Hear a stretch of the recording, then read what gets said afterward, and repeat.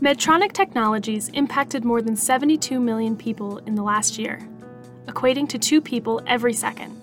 Harnessing the power of technology to take healthcare further, each technology has unique benefits designed to serve patients. The goal of this program is to get closer to the patient and delve into the challenges and impact of each technology in practice. This is the Medtronic MedEd learning experience.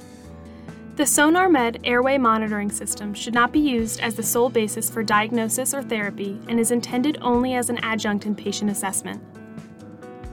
Medtronic's medical education programs are offered to provide attendees education on FDA-cleared indications and use of our products when applicable.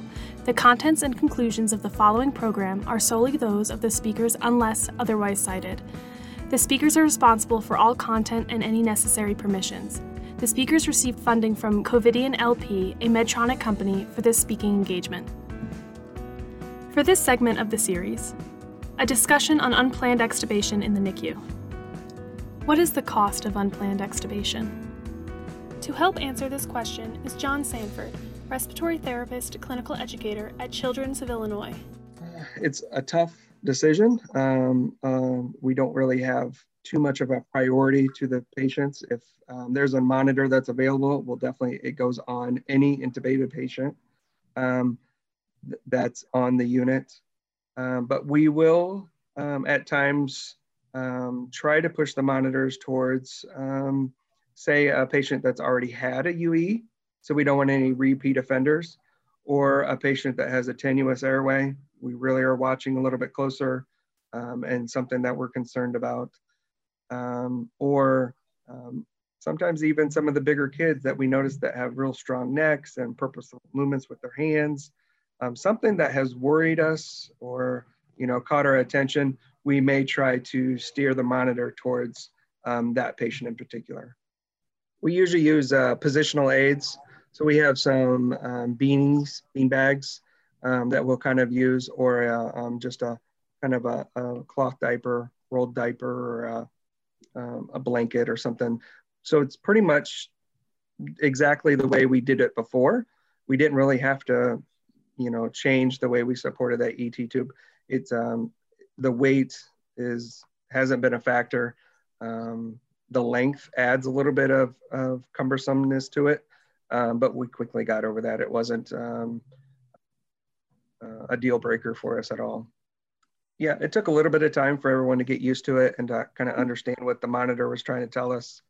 But it has a few different screens for us to kind of look at the metrics or the numbers that it's given us. So the alarms sometimes or early on were a little bit difficult just because we were setting them extremely tight because we really didn't have a baseline on where to put it. So once we got comfortable, we started widening those up a little bit, and then it kind of cut down on the nuisance alarms that we were getting. We were getting, a monitor that would just sit there and alarm, just because we've kept it. At first, we kept them really tight. But then as we got more comfortable with the machine and the device, we kind of were able to kind of pull those alarm limits out a little bit more and kind of not get the repeated alarms. Yeah, so our suctioning procedures have changed a little bit with the device. We use safe suction distance measurements for every baby that's intubated. So of course we've got to add a little bit more length to get down to the tip of the airway. So we do that calculation. We post it up for the nurses and it gets passed on a report for the RTs. And the device will tell you if there's a percent occlusion of the airway. So we tend, we would have a frequency that we would go in and assess our patients, see if they need intubated, or sorry, not intubated, but suctioned. And then a lot of times we would just suction during those cares.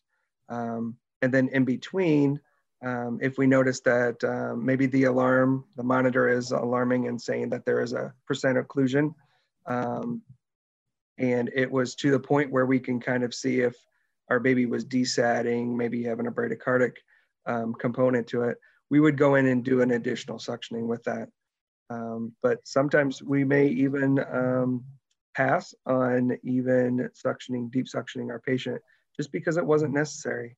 A nice feature on the monitor is where you can actually listen to breath sounds without even putting a stethoscope on the baby's chest.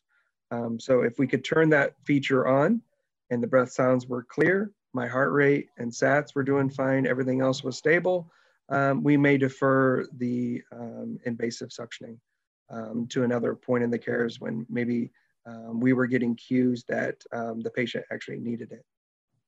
The positioning of the patient in the isolette with the adapter, since it does add some distance or some length to the end of the ET tube, what we tended to do is we will adjust the baby as we turn. We'll do position turns with the ventilator circuit and the ET tube, but we'll set the baby just off of midline of the isolette. So if they're back, if they're laying on their side, we will actually move them just slightly over to the side to give us distance to actually still advance the catheter down the adapter and then down the airway a little bit easier. So that kind of change in positioning has really helped ease that process of suctioning while maintaining, that warm environment in the isolette. Instead of dropping the side of the isolette all the way down, we could still just work through the portholes just fine. I wouldn't be able to guess how many. I don't know how to answer that question about the nuisance alarms. But I mean, we do notice if a patient is alarming a lot, and we're constantly having to go in there and assess the patient, that maybe we can widen those alarms up if there is really if it's a non-issue.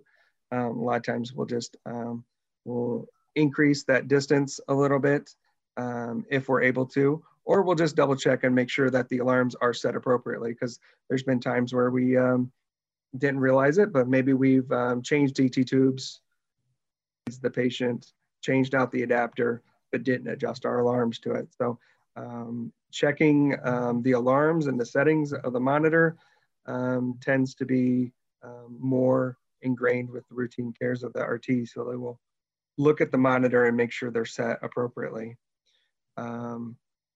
The alarms that we'll set for our patients, it kind of goes by ET tube size.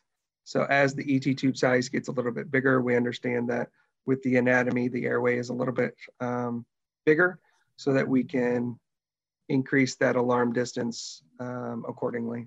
Medtronic gives out some guidance of where to start with your alarms, and we pretty much followed those. Thank you for listening. This is the conclusion of the Unplanned Extubation in the NICU podcast series. Please tune into other series from Medtronic MedEd Learning Experience wherever you find your podcasts.